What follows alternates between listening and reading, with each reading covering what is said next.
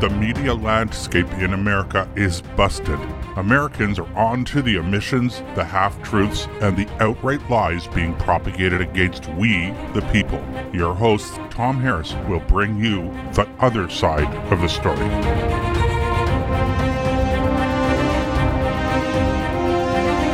Developing a balanced perspective of what is currently happening in the Middle East between Israel and the Palestinians is impossible for people who don't know the history of the region. Who was there first? Who forced who out? What is the origin of Israel and Hamas, and how have they changed over the years?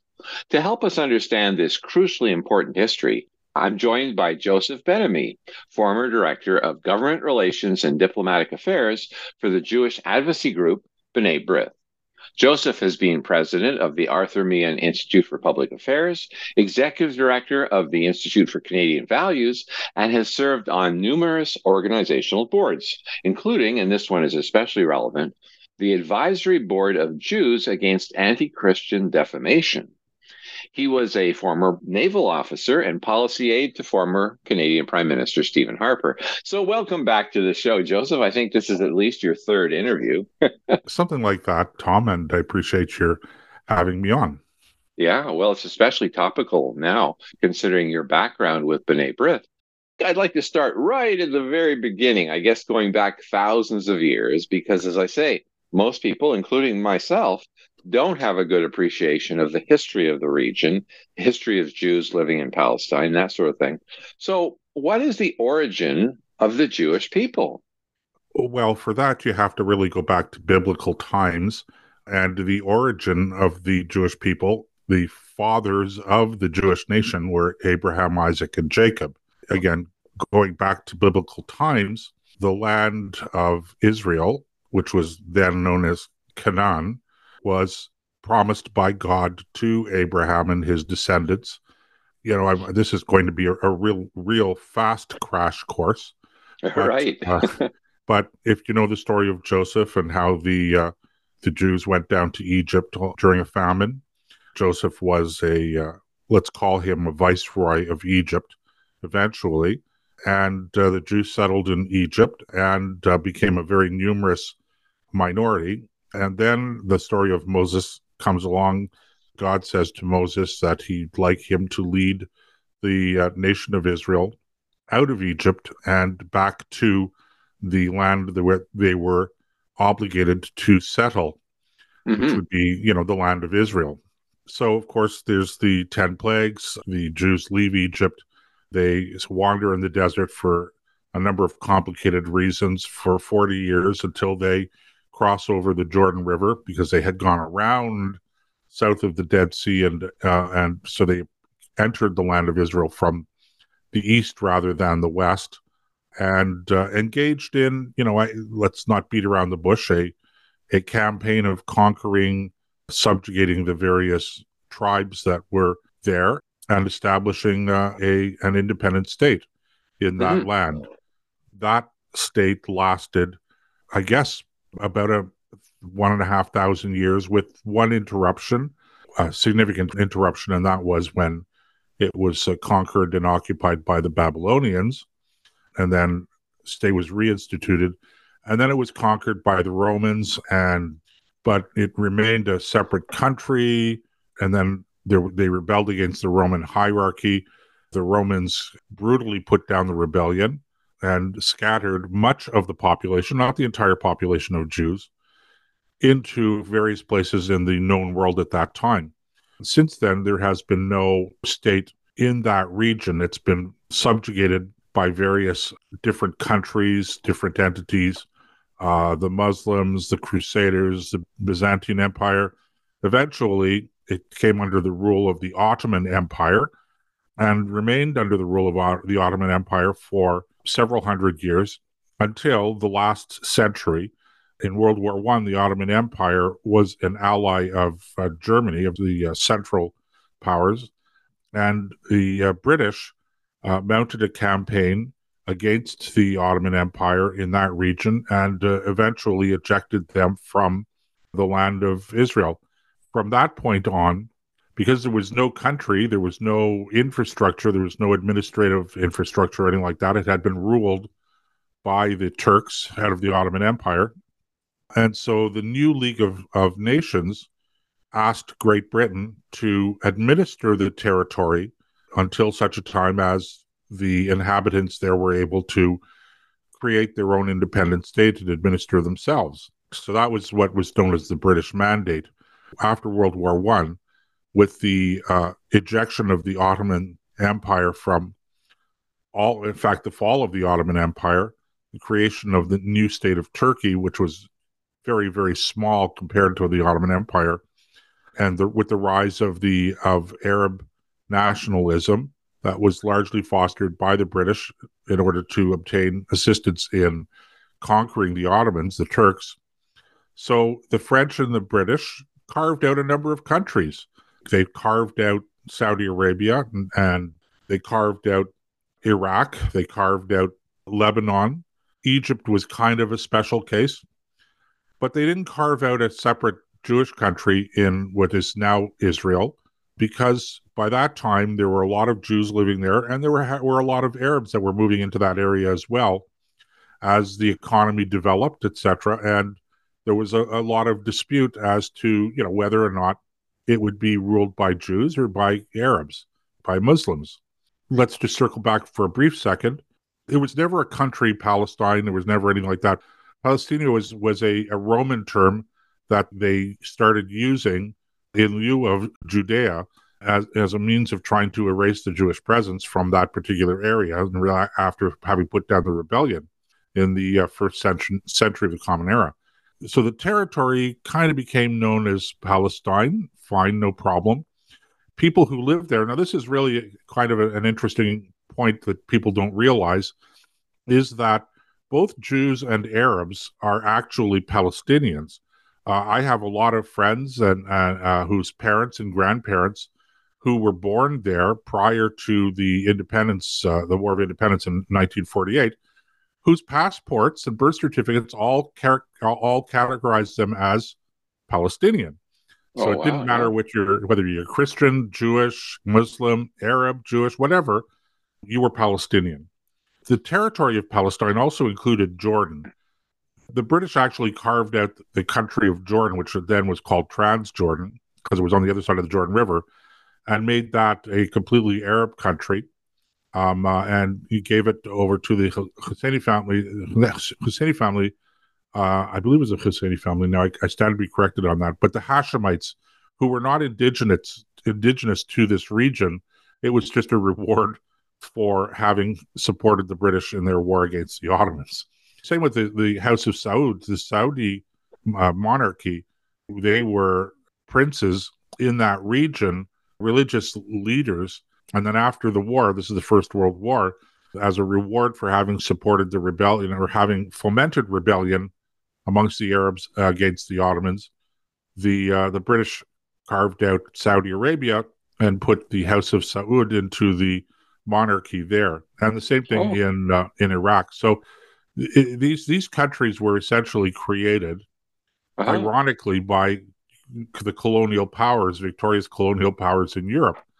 Fast forward a little bit between World War I and World War II, there was a lot of tension between the Jewish community and we'll call it the Jewish community and the Arab community, even though they were all Palestinians. We'll be brutally honest, the disputes largely were and continue to be religious, not territorial or political. And there's just the Muslims in that region just could not tolerate and still cannot tolerate an independent Jewish entity or community in that region. After the British carved up the Ottoman Empire, what did they do with the region that is currently Israel again? Well, they continued to administer that under a mandate granted by the League of Nations. So the League of Nations asked the British government to administer the territory because there was no administration there. There had been no country, and it had been ruled by the Ottoman Empire. So the British continued to administer the territory on the proviso that at some point in time they would withdraw and the community there would be able to take up the reins of its own administration. But the question now was, what do you do with this dispute between, again, I'm calling Jews and Arabs, who were both Palestinians, but at that time there were a number of pogroms and massacres of Jews that were perpetrated Oh, by the Arab Muslim population. For instance, in Hebron, there was a very old Jewish community in Hebron that was essentially wiped out in a mass pogrom in 1929. wow. And so there were a number of these that went on. So the fighting between Jews and Arabs, again, I use that term now, was going on at that time. Everybody wanted the British to leave, of course. And so both the Arabs and the Jews were pushing back against the British. The British were trying to keep the peace, and it became just a dog's breakfast. So eventually, the Yeah. British basically said, enough after World War II, enough of this.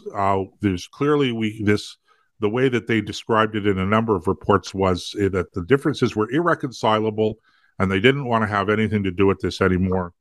So they threw the whole issue back over to the new United Nations, Okay. which voted, put together a partition plan, voted on the partition plan in 1947.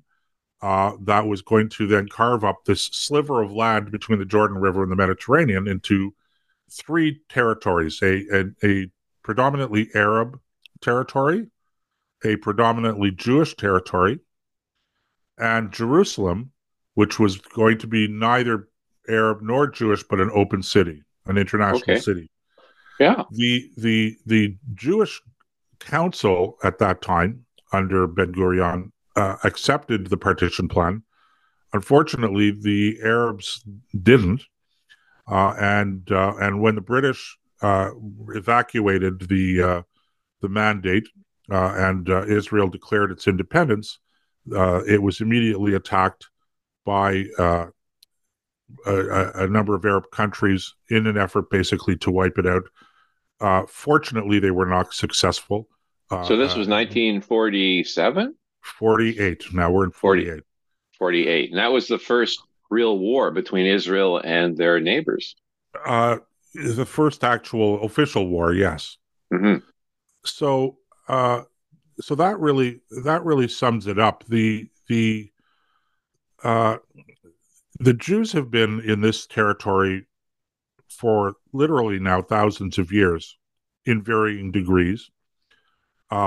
It was a pretty barren and neglected, a pretty barren and neglected region until the end of the 19th century, mostly when more Jews who were fleeing the pogroms and the violence that had been plaguing them in Eastern Europe, particularly, and they started to settle the land. And every piece of this is important to remember as well, that every piece of land that the Jews settled at that time was purchased in cash. There was no seizing of territory or pushing people off or anything like that.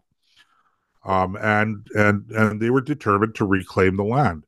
Hmm. And so they built an economy essentially. And as the economy grew, so did the Jewish population and the Arab population, people coming quite naturally and sensibly, reasonably for jobs and to make a Hmm. living.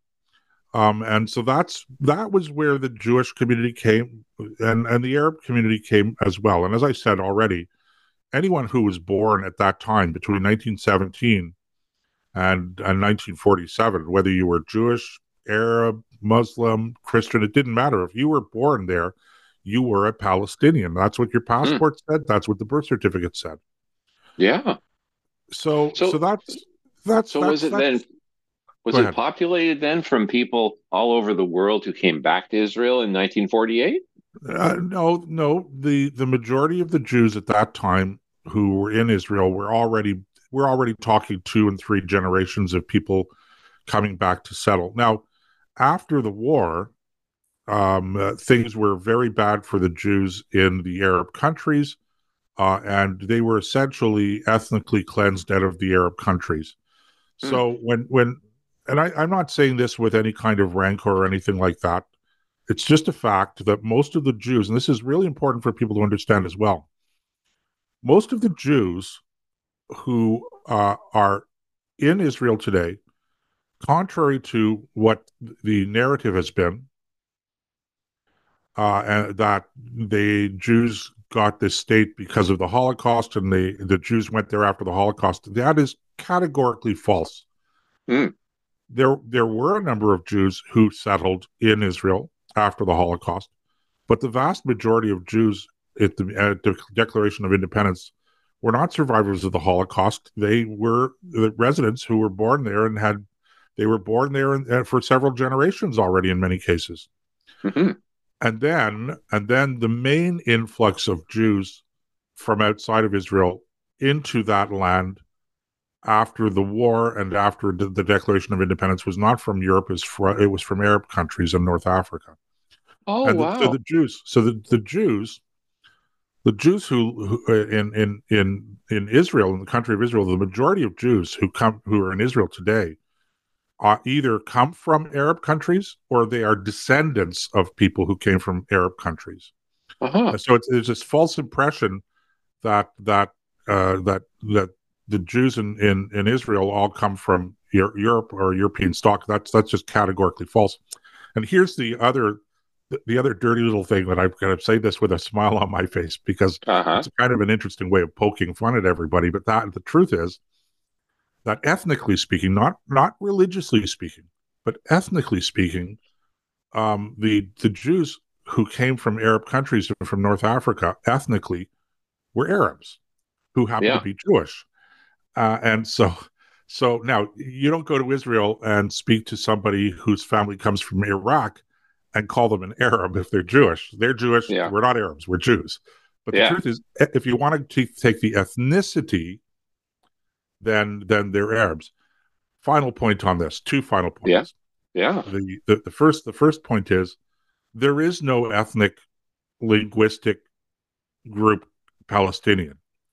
The term Palestinian, as I said already, was just a geographical term. It happened to be whether you were Arabs or Jews or Muslim, Christian, if you happened to be born or living in that territory between the two world wars, you were categorized as Palestinian because that was what the name of the place was. But there is no ethnic group Palestinian. When we talk about the Palestinian people, it's become a kind of a thing that we go as a go-to sort of terminology that we use, Tom, in order to describe the people so that they understand who we're talking about. But the reality is that there is no real Palestinian people per Mm-hmm. se. And I'm not, by the way, saying that to diminish any claims that they might have or issues or anything like that. It just happens to be a demographic fact. Mm-hmm. The other thing I So have, what race would they be? well, they're Arabs. Hmm. But do they have a particular, No, descendancy in general? no. So they're not Arab Egyptians of Well, ancestry, some or some might come from Egypt. Mhm. Some came from the territories. Okay, that when I say Egypt or Saudi Arabia or Iraq or any of these places, these countries didn't exist as independent entities at the time that people were moving into that region. Yeah. So they would have originated there, but there's no such thing as an ethnic Saudi. There's no such thing as an ethnic Jordanian. Mm. They it just it's these are just we use the term from a nationalistic point of view, a citizen's point of view. Although there's never been a citizen, a country Palestine, Hmm. but not we don't use it in the it's taken on sort of the character of an ethnicity, but it really isn't. It's not at all. Hmm. And again, I'm not saying that as to diminish anything that these guys might, claim or want or anything like that. I have other disputes in that area, but ethnicity is not one. I'm not arguing. Well, you're not ethnically Palestinian, therefore, you shouldn't. Yeah. Blah blah So blah. I guess when you're talking about Iranians, like my doctor is Iranian, or at least Right. his origin there, they're Persian in Correct. contrast to Arab. That's So correct. there It's a is different those. ethnicity. Yeah, so there's different ethnicities in that sense. You have Persians and then you have Arabs, but Right. Arabs would include everybody, I guess, Egyptians, people who come from Lebanon, Syria, all over that region, Well, Iraq. pretty much, unless you're ethnically Turk or ethnically Kurdish. Okay, Hmm. there are ethnic groups, but you're not wrong.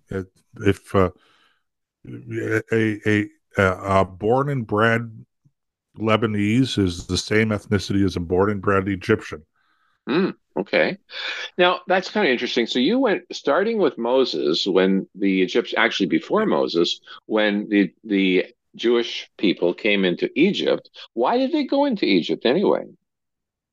Okay, so the reason was because there was a famine in the land where they were, which was the Hmm. land of Canaan,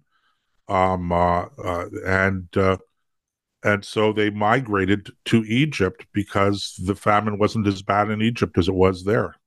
Yeah, and that was They had no, more than 3,000 years ago. yeah, about 3,500 years ago, thereabouts. Oh, okay. Wow. Now, So here's the how, thing.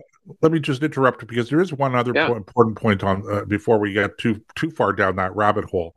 yeah. I've given you quite an extensive, rapid, but extensive, snapshot of the history. But I'm usually, when it comes to the dispute that we're talking about now between Israel and Hamas and the ongoing Israel-Palestinian Arab, again, you see, I use that term now, um, uh, disputes, etc. It's really I'm usually reluctant to rely on the history to make a point or to make a case. It's Uh-huh. interesting, but in the final analysis, okay, whatever happened between 1917 and 1948, or whatever happened in 1948, 1949 during the War of Independence, for good or bad, right or wrong, that's in the past. Hmm. Um, I wasn't there. I didn't do it to anybody, and quite frankly, very few people are left alive today that had anything done to them. And Hmm. so it's really, we can argue the history until the cows come home. But at some point in time, you have to deal with the facts on the ground, the practical realities today. And so this is why we can make a strong historical case. I can certainly make a strong legal case. But in the final analysis, if there's ever going to be a solution to anything, and I have very strong views on that, but any solution that there will be has to deal with the reality on the ground today. You can't turn the clock back. And Yeah. that's an important thing to remember as well when we talk about and you can see me because we're doing the on Zoom, even though your listeners are listening to the audio of the podcast right now, but I'm giving the air quotes to the peace Oh, post. yeah. Yeah. Sorry, I Yeah. interrupted you there, but No, no, that's pretty amazing. And one of the things I find that Western civilization seems to do quite well is we can turn the page in many cases. My dad, for example, fought against Japanese, and only I think it was 28 years later, I was in the Navy in the Pacific doing exercises with the Japanese as allies. So sure. we are able to turn the page. And of course, Germany is now a close ally as well, and so is Italy. But it appears that many of the Arabs, in particular, are still thinking about what went on in previous generations, and they're still angry about that. So, is that part of the origin of the conflict in the Middle East that they can't let go of history that occurred before they were even born? Yeah, I mean that's a part of it, but the reality is that look, you don't have to love your neighbor in order to not have a war with them. Right. Okay. So nobody is saying that everybody has to love each other and can't we all get along and kumbaya and all that stuff. Let's stop fighting. Let's just stop fighting, and that's it. And we'll come to some sort of an agreement on where we're going to draw lines and things like that, and live with it. The problem is that's a very doable thing. But the people who are in control of the apparatus of power, particularly when it comes to the Palestinians, again, there I go using that term, but that's the term that we have to use today, whether we like it or either whether it's ethnically accurate or not. So if I want to talk about the Palestinians, the people who are in control of the apparatus of power, okay, are they? It's the issue for them is not where do we draw the border. The issue for them is that they have not reconciled themselves to the fact that there is a Jewish independent state in the heart of the Muslim world. Yeah. That's the reality. And so this is why I do the air quotes when I refer to the peace processes, because these, particularly in the international community, particularly in the West, indulges this fantasy that there's some compromise that can be arrived at, some middle ground on which you could construct some negotiation and reach a peace agreement, and that everybody's going to be satisfied. Yeah, and we like to think that at some point in time we'll reach that goal. Forget about the peace agreement. We'll reach the point in time where we're actually able to sit across a table from somebody and have a real negotiation. But that simply doesn't exist now, because groups like Hamas are ideologically committed to the elimination of any vestige of Jewish statehood in that territory. Hence, you get this things like people warding around marching from the river to the sea, which would be from the Jordan River to the Mediterranean Sea. In other words, no Jewish state. Mm-hmm. And people in the West, it's very hard for them to grasp that there are still lots of people in this world who just harbor these kind of religious, dare I use the term, bigotry. Mm-hmm. And that it can actually be a significant, if not decisive, factor in determining what policy is for whole countries. And that's a failing of us in the Western world, is we tend, I'm not just referring now to the Middle East, but we tend to look at the world through the prism of our own experiences and our own feelings, and we think that people think like we do. Mm-hmm. When in fact that is not the case, and in fact that approach to foreign policy can be very dangerous, because you read into, you make assumptions about people and about countries out there and groups that are rational. You assume a certain rationality according to our definition of what is and isn't rational, but other people don't necessarily share those same views. They don't share the same values. And so it's perfectly rational and reasonable for Hamas to perpetrate the kinds of crimes that it perpetrates, because they see this as a perfectly legitimate thing to do.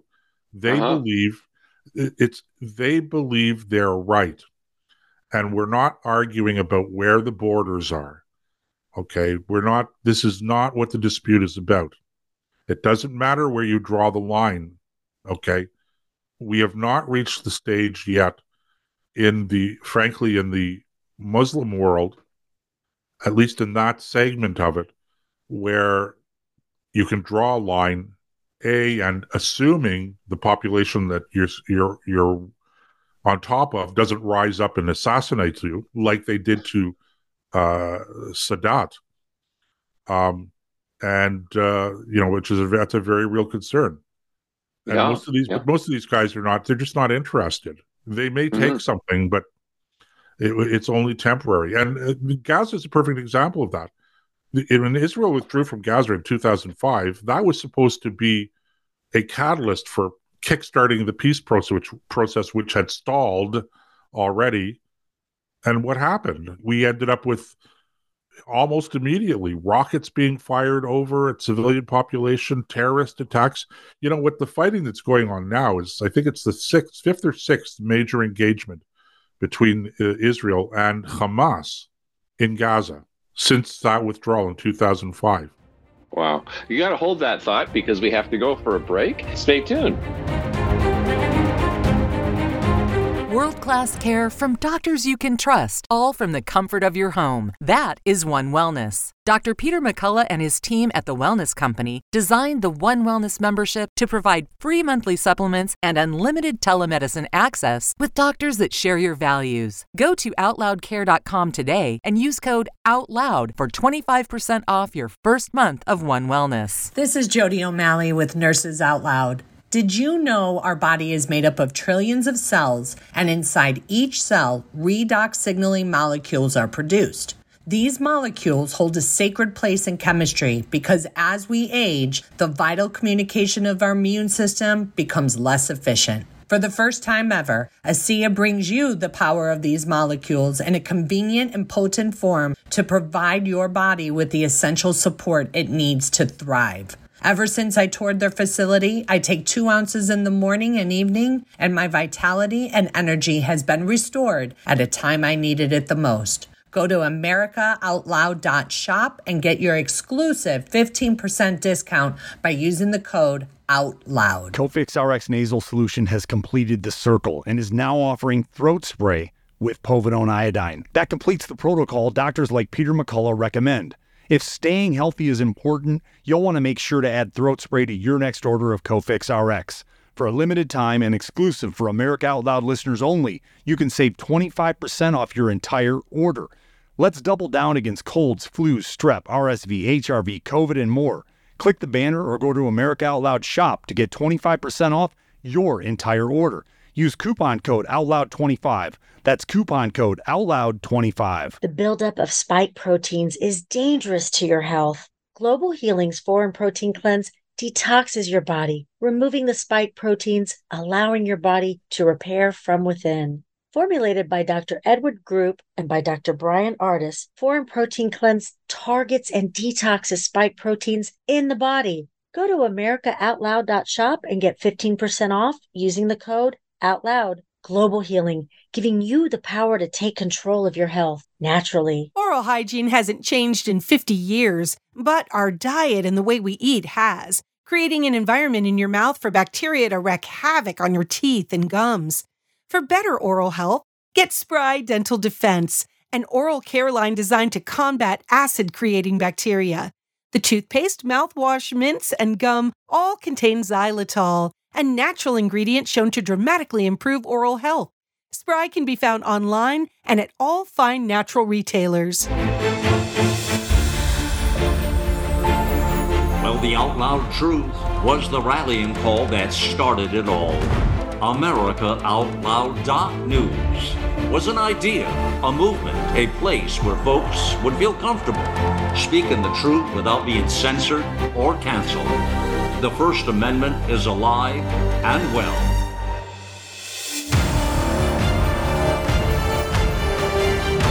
America Out Loud Talk Radio. It's a fight for the soul of humanity.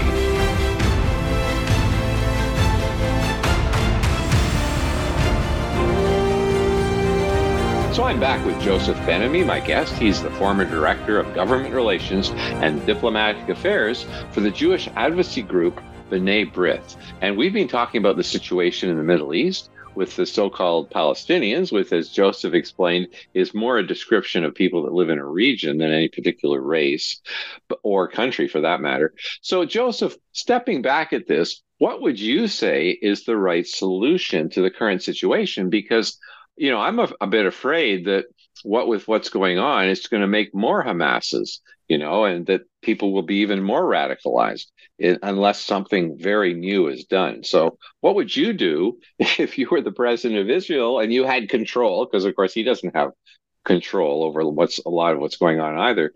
But what would you think is the ideal solution? Well, just focusing on Gaza for the time being, Israel is engaged in a war right now against Hamas.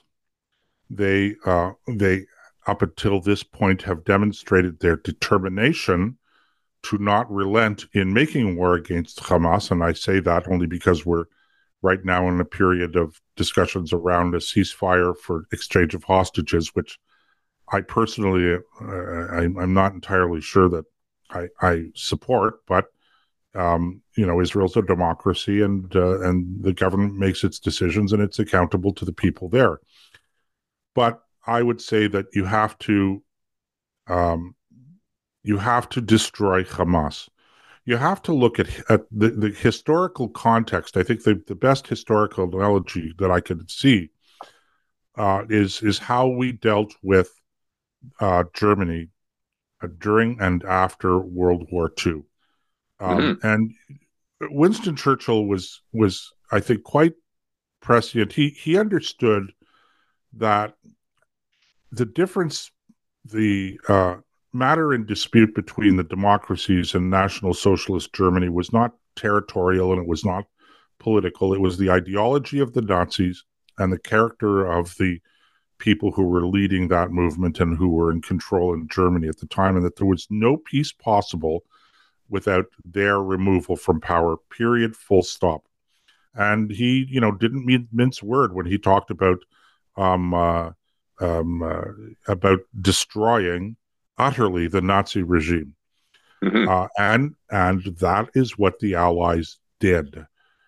Following the war, they established a number of control commissions and bodies that oversaw every aspect of civil administration in Germany. And they undertook a campaign of what we'll call denazification. If you were a significant person in your local Nazi party, you were drummed out of public service. You couldn't serve in the public service anymore. You couldn't teach. The Allies controlled education. They controlled the radios. They controlled the news services. They controlled the newspapers. They ensured that the corrupt ideology of the Nazis and the hate-filled ideology of the Nazis was not being reconstituted, reinvigorated, re-injected into the population. And so I could see where that we should really be doing the same thing with Gaza. The Hamas should be destroyed, period, full stop, utterly destroyed. The leaders of Hamas, if it was up to me, I would find a way that they would stand trial for those who were caught, who were captured. Because, I hate the term terrorist organization, because Hamas is a criminal organization that happens to be in control of that territory. Terrorism gives you this sort of nebulous, what are their legal status, etc. No, they're criminal thugs. It's like the mafia has taken over New York City. Okay, and the mafia taking over New York City, they still have to pick up the garbage. They still have to plow those streets in the wintertime. Okay, and they still have, and Hamas does this kind of administrative stuff. But that doesn't diminish their criminality. And they're involved in a lot of criminal activities around the world in order to fund what they've done. The leader of Hamas, Ismail Haniyeh, doesn't even live in Gaza. Yeah, he's a billionaire, He lives right? in a palace. He's a billionaire, and he lives in a palace in Qatar. Yeah. Okay. Now, where do you think that money came from? I can tell you, not to incite your listeners, but a significant portion of that money was misappropriated from tax dollars that your listeners and my people here in Canada pay to the United Nations in order to provide some sort of assistance to Palestinian refugees, who are the only people in the world who are characterized as refugees 4 and 5 generations after whatever happened. Okay. Oh, yeah. And so we have refugee camps. I've gotten a little off topic, but refugee camps. I had a breakfast this morning with somebody here in Ottawa, and they were talking about refugee camps, and I just couldn't take it anymore. And I said, there are no refugee camps in Gaza. And they said, well, yeah, that's what look at the news. And I'm going, no, they call them refugee camps, but they're cities. They're small, they're towns with apartment buildings and office buildings and swimming pools and shopping centers. And, these are not refugee camps where people are living in tents and trailers. Okay. And you're a refugee because your great grandfather was a refugee. It's only the Palestinians who enjoy that status. Every other refugee in the world that's come under the auspices of the United Nations has been resettled. And we are talking tens of millions of refugees around the world. And there's a high commission for refugees that the United Nations. And then there's the special one, UNRWA, which deals only with the Palestinians. And I can tell you again, how much of that money that's in the bank accounts for some of the leaders of Hamas how much of that actually originates with taxes from your listeners and people here in Canada as well. So we're paying for the So billionaire leader of the Hamas movement. partly in addition to, weapons and all of this stuff. So these are the kinds of things that go on. What would be, you destroy Hamas, you put its leaders on trial, okay, and you create some sort of an occupation force that is going to really clamp down and run the place properly for, it could be 4 years, 5 years, 6 years, I don't know. But the other thing to remember about Gaza is it's an extremely small territory. Mm-hmm. Gaza is I stand to be corrected, but I think it's around 450 square miles. So it's smaller than the complete city of Ottawa, isn't that right? It's smaller than the complete city of Ottawa. That's correct. Huh. And this territory could be turned into a successful, prosperous microstate, like Monaco or Liechtenstein or Andorra. Nobody knows about Andorra, by the way. Oh, I do, because they were the first. They were the first to have three-dimensional postage stamps. Okay, and, so you see, and I have them. and you see, you're on top of things, Tom. But when I say Andorra, people look and go, Andorra? What's Andorra? But Andorra is a successful, prosperous, independent microstate. Okay, in Europe, there's nothing stopping Gaza from being this. Well, especially since they just announced that they've discovered huge volumes of oil and natural gas in Gaza. Gas, sure. Well, it's just off the coast in the but yeah, you're right. And interestingly enough, there have been on again, off again talks amongst the Israelis and representatives of the Palestinians, including Hamas, in Egypt and Cyprus for years now, on the best way to exploit that particular thing. And one of the chief impediments to actually making progress has been the dispute between the Palestinian Authority, which is not a whole lot better than Hamas, but they are better. I'll give them credit where it's due. The Palestinian Authority under Mahmoud Abbas and Hamas, which is running Gaza, and who will have the right to have the revenues that are generated from the extraction of natural gas from the gas field off of Gaza. So all of these things going on, but it all comes down to this, okay? It's you can't, people think that you have to have peace in order to have stability. And that's absolutely the opposite, Tom. You have to have stability and order in order to establish peace. Yeah, exactly. Okay? And you can't keep them in charge in any way. For example, after World War II, there wasn't sort of a underlying theme that we can have some Nazis there and they can be in charge of maybe Berlin, or we didn't want to have any, period. And we wanted to erase all of their influence and all the education system and everything else. And it strikes me that is crucially important in the case of Palestine, what they're calling Palestine and Gaza, because they're teaching the next generation to continue the fights of previous generations. So, I think you do have to get rid of all of their influence. Now, the question then becomes, who should do it? Should be Israel or the UN or a group of countries? Who would you say should do it? I'll tell you, I think that Israel has to have a seat at the table, but I don't think that the Israelis are the right people to do it. Having said that, I absolutely don't believe that the United Nations should be doing it either. And let me give you a quick example of that, okay? In 1978, in response to continuous terrorist attacks across the Lebanese border from South Lebanon, the PLO had established itself in South Lebanon after being ejected from Jordan, by the way, in the late 1970s or in early 1970s.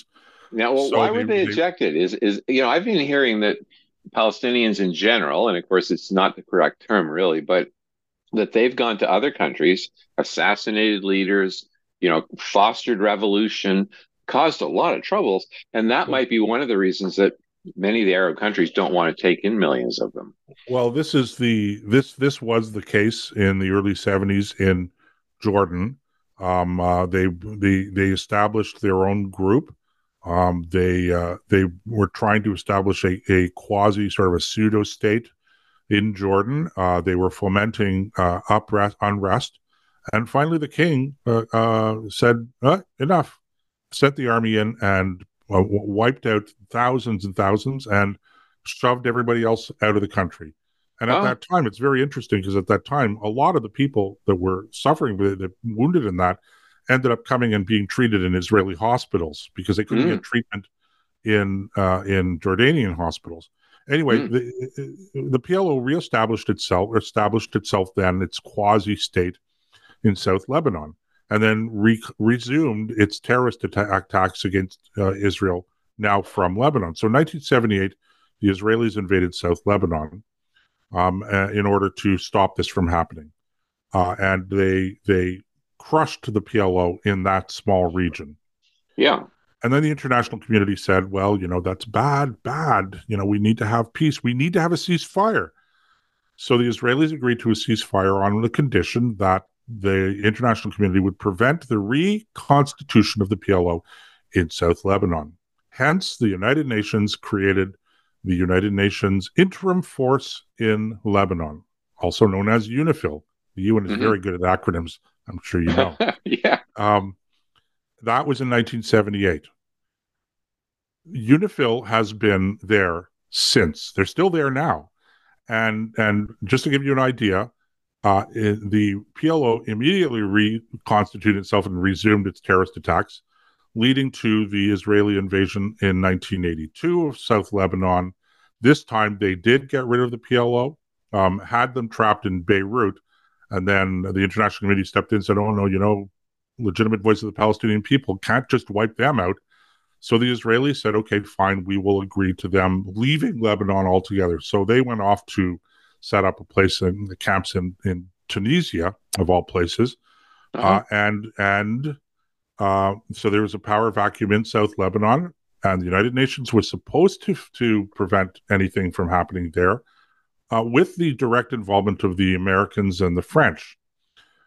Now enter Hezbollah, because now Iran has become, at that time, was now starting to flex its muscles on the international scene. They create a proxy group called Hezbollah. Hezbollah sets up camp in southern Lebanon. They perpetrate a couple of suicide bombings against the Americans and the French in 1983. And the Americans and the French promptly pack up their troubles in their old kit bags and smiled on the way back home, leaving the United Nations UNIFIL there to fill the gap, which, of course, they didn't do. And so we have now Hezbollah doing exactly the same thing that PLO did at the time. And then, of course, there was the I think it was 2005 or 2006 war again in South Lebanon. And again, the international community stepping in and saying, we have to have a ceasefire, civilian casualties, which is true. I don't, but the United Nations has been, what's the word I'm looking for here? Universally. Complicit? I don't want to say complicit. I just say, let's just say, abjectly inefficient, ineffective in anything that they have ever done in the Middle East. I don't want them anywhere near this file. Okay. And listen, the United Nations runs the schools. Yeah. In Gaza. There's no Gaza Board of Education. Most of those schools are run by the United Nations through their aid, the refugee agency dedicated strictly to the Palestinian refugees called UNRWA. And so your tax dollars fund and some of the most hateful propaganda that you can imagine being taught to these children.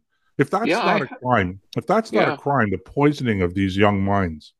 Yeah, so. I was reading some time ago that in some cases in schools in that region, they were actually having plays in which the children acted out killing Jews. And this was like part of their school. I mean, it's insane. So the question then becomes, who should lead the process? Should you have some sort of a coalition?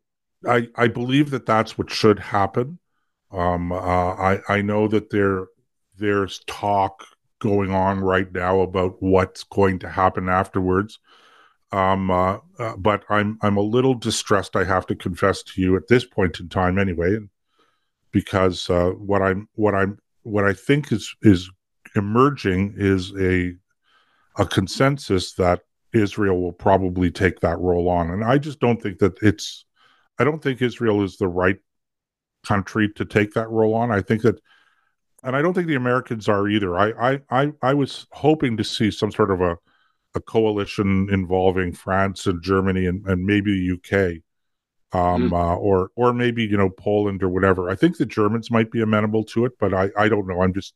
That's just idle speculation on my part. I don't have anything to base that on other than I just don't think the Israelis should do it, and I don't think the Americans should do it either. Who do you think? Who do you think will do it? Who do you think will administer I'm that sad to say, region? I'm sad to say that I don't think anyone will step forward. Huh? Wow. So it could just end up like. I wish I was wrong, and maybe I will. Maybe I am wrong, but at this point in time, I don't see a lot of appetite to step forward, and which just leads me to say, okay, well, if you're not going to come in and help fix the problem, then shut up and let the Israelis do what they have to do. It's a Is brutal it sort of possible? approach to it, but Is it possible that it'll become like Somalia, where there's no central government and that it's just ruled by no, warlords? no, not anymore. Not Uh anymore. huh. The Israelis will not let that happen. Yeah, well, that's good to hear. One of the things I find especially tragic is the, average Palestinian, if you can use that term, who's not responsible, who's not a member of Hamas, who just happens to be living there and is subjected to all the incredible hardships that, I mean, is there some way that the Palestinian people could have gotten rid of Hamas? Because it sounds to me like they're a curse to the average person there who's just trying to live a decent life. Well, and look at how the Germans supported Adolf Hitler right to the very bitter end. Yeah, but was that because they didn't have a choice? Because it's interesting. When I was a graduate student at McMaster, the technician who worked in the wind tunnel with me, he actually was in the German army, and he told us that they hated Hitler, but they couldn't do anything because their family was at risk, etc. So surely there must be Palestinians who are not brainwashed who actually don't like Hamas. And I could tell you absolutely there are. And I have conversations, official and unofficial, with a number of these on an ongoing basis, groups who are very upset by the situation and have been for years. And they come to people like me, pleading for our governments to do something about it. But it's like there's a some sort of a brain cramp that our governments here in the West, they're just so caught up in the ephemera, the idea of a peace process and having conferences, etc. And I call them the diplomatic dandies of the United Nations, right? Yeah. Gosh, if only we could come together and solve this problem. And so, and again, the irony is that when the international community isn't pushing the issue, and we're not facing the kind of attacks that were coming from Hamas that we saw in early October of this year. Yeah, and There is Joseph, actually sorry to interrupt, but you realize they're still firing rockets at Israel even now. yes, yeah, no, I knew that, sure. Uh-huh. So there is, but the point I'm making is that interestingly enough, when you talk about say Jerusalem and around Jerusalem, so there is a modus vivendi that's emerged, and my, maybe it's wishful thinking, Tom, but my thinking on this has always been just let people live, make the best that they can make of their lives, and if and when the time comes that they have to formalize whatever the status quo is, then they'll be ready to do it. But right now, nobody's ready to do it. Huh. Certainly not on Yeah. the Arab side, and there's history here on the Israeli side too, and there are the borders, the population issues, and that they are complicated. And so it's going to take some hard decisions on the part of everybody to reach an agreement. But it's important to understand that the lack of agreement on any of those issues is not the casus belli, as they say, right? It's not. Mm-hmm. It's not what we're fighting about. Mm-hmm. Those are issues that you could push off to the side. There, the issue in dispute right now, and has been for a long time, is whether or not the leadership in the Arab world, particularly insofar as the Palestinian Arabs are concerned, will reconcile themselves to the fact that there is an independent Jewish state in the heart of the Muslim world. It's Mm-hmm. a religious thing. It's not a political thing. It's not a borders. It's not territorial. It's religious. And until that changes, everything else is just background noise. Yeah, yeah. Well, we have to wrap up there, unfortunately. This is an incredibly complicated topic. We now have a lot better understanding than we did an hour ago. So thanks so much for being on my show, Joseph. My pleasure. Anytime, Tom. You know that. Yeah, well, for sure. We'll have to continue this.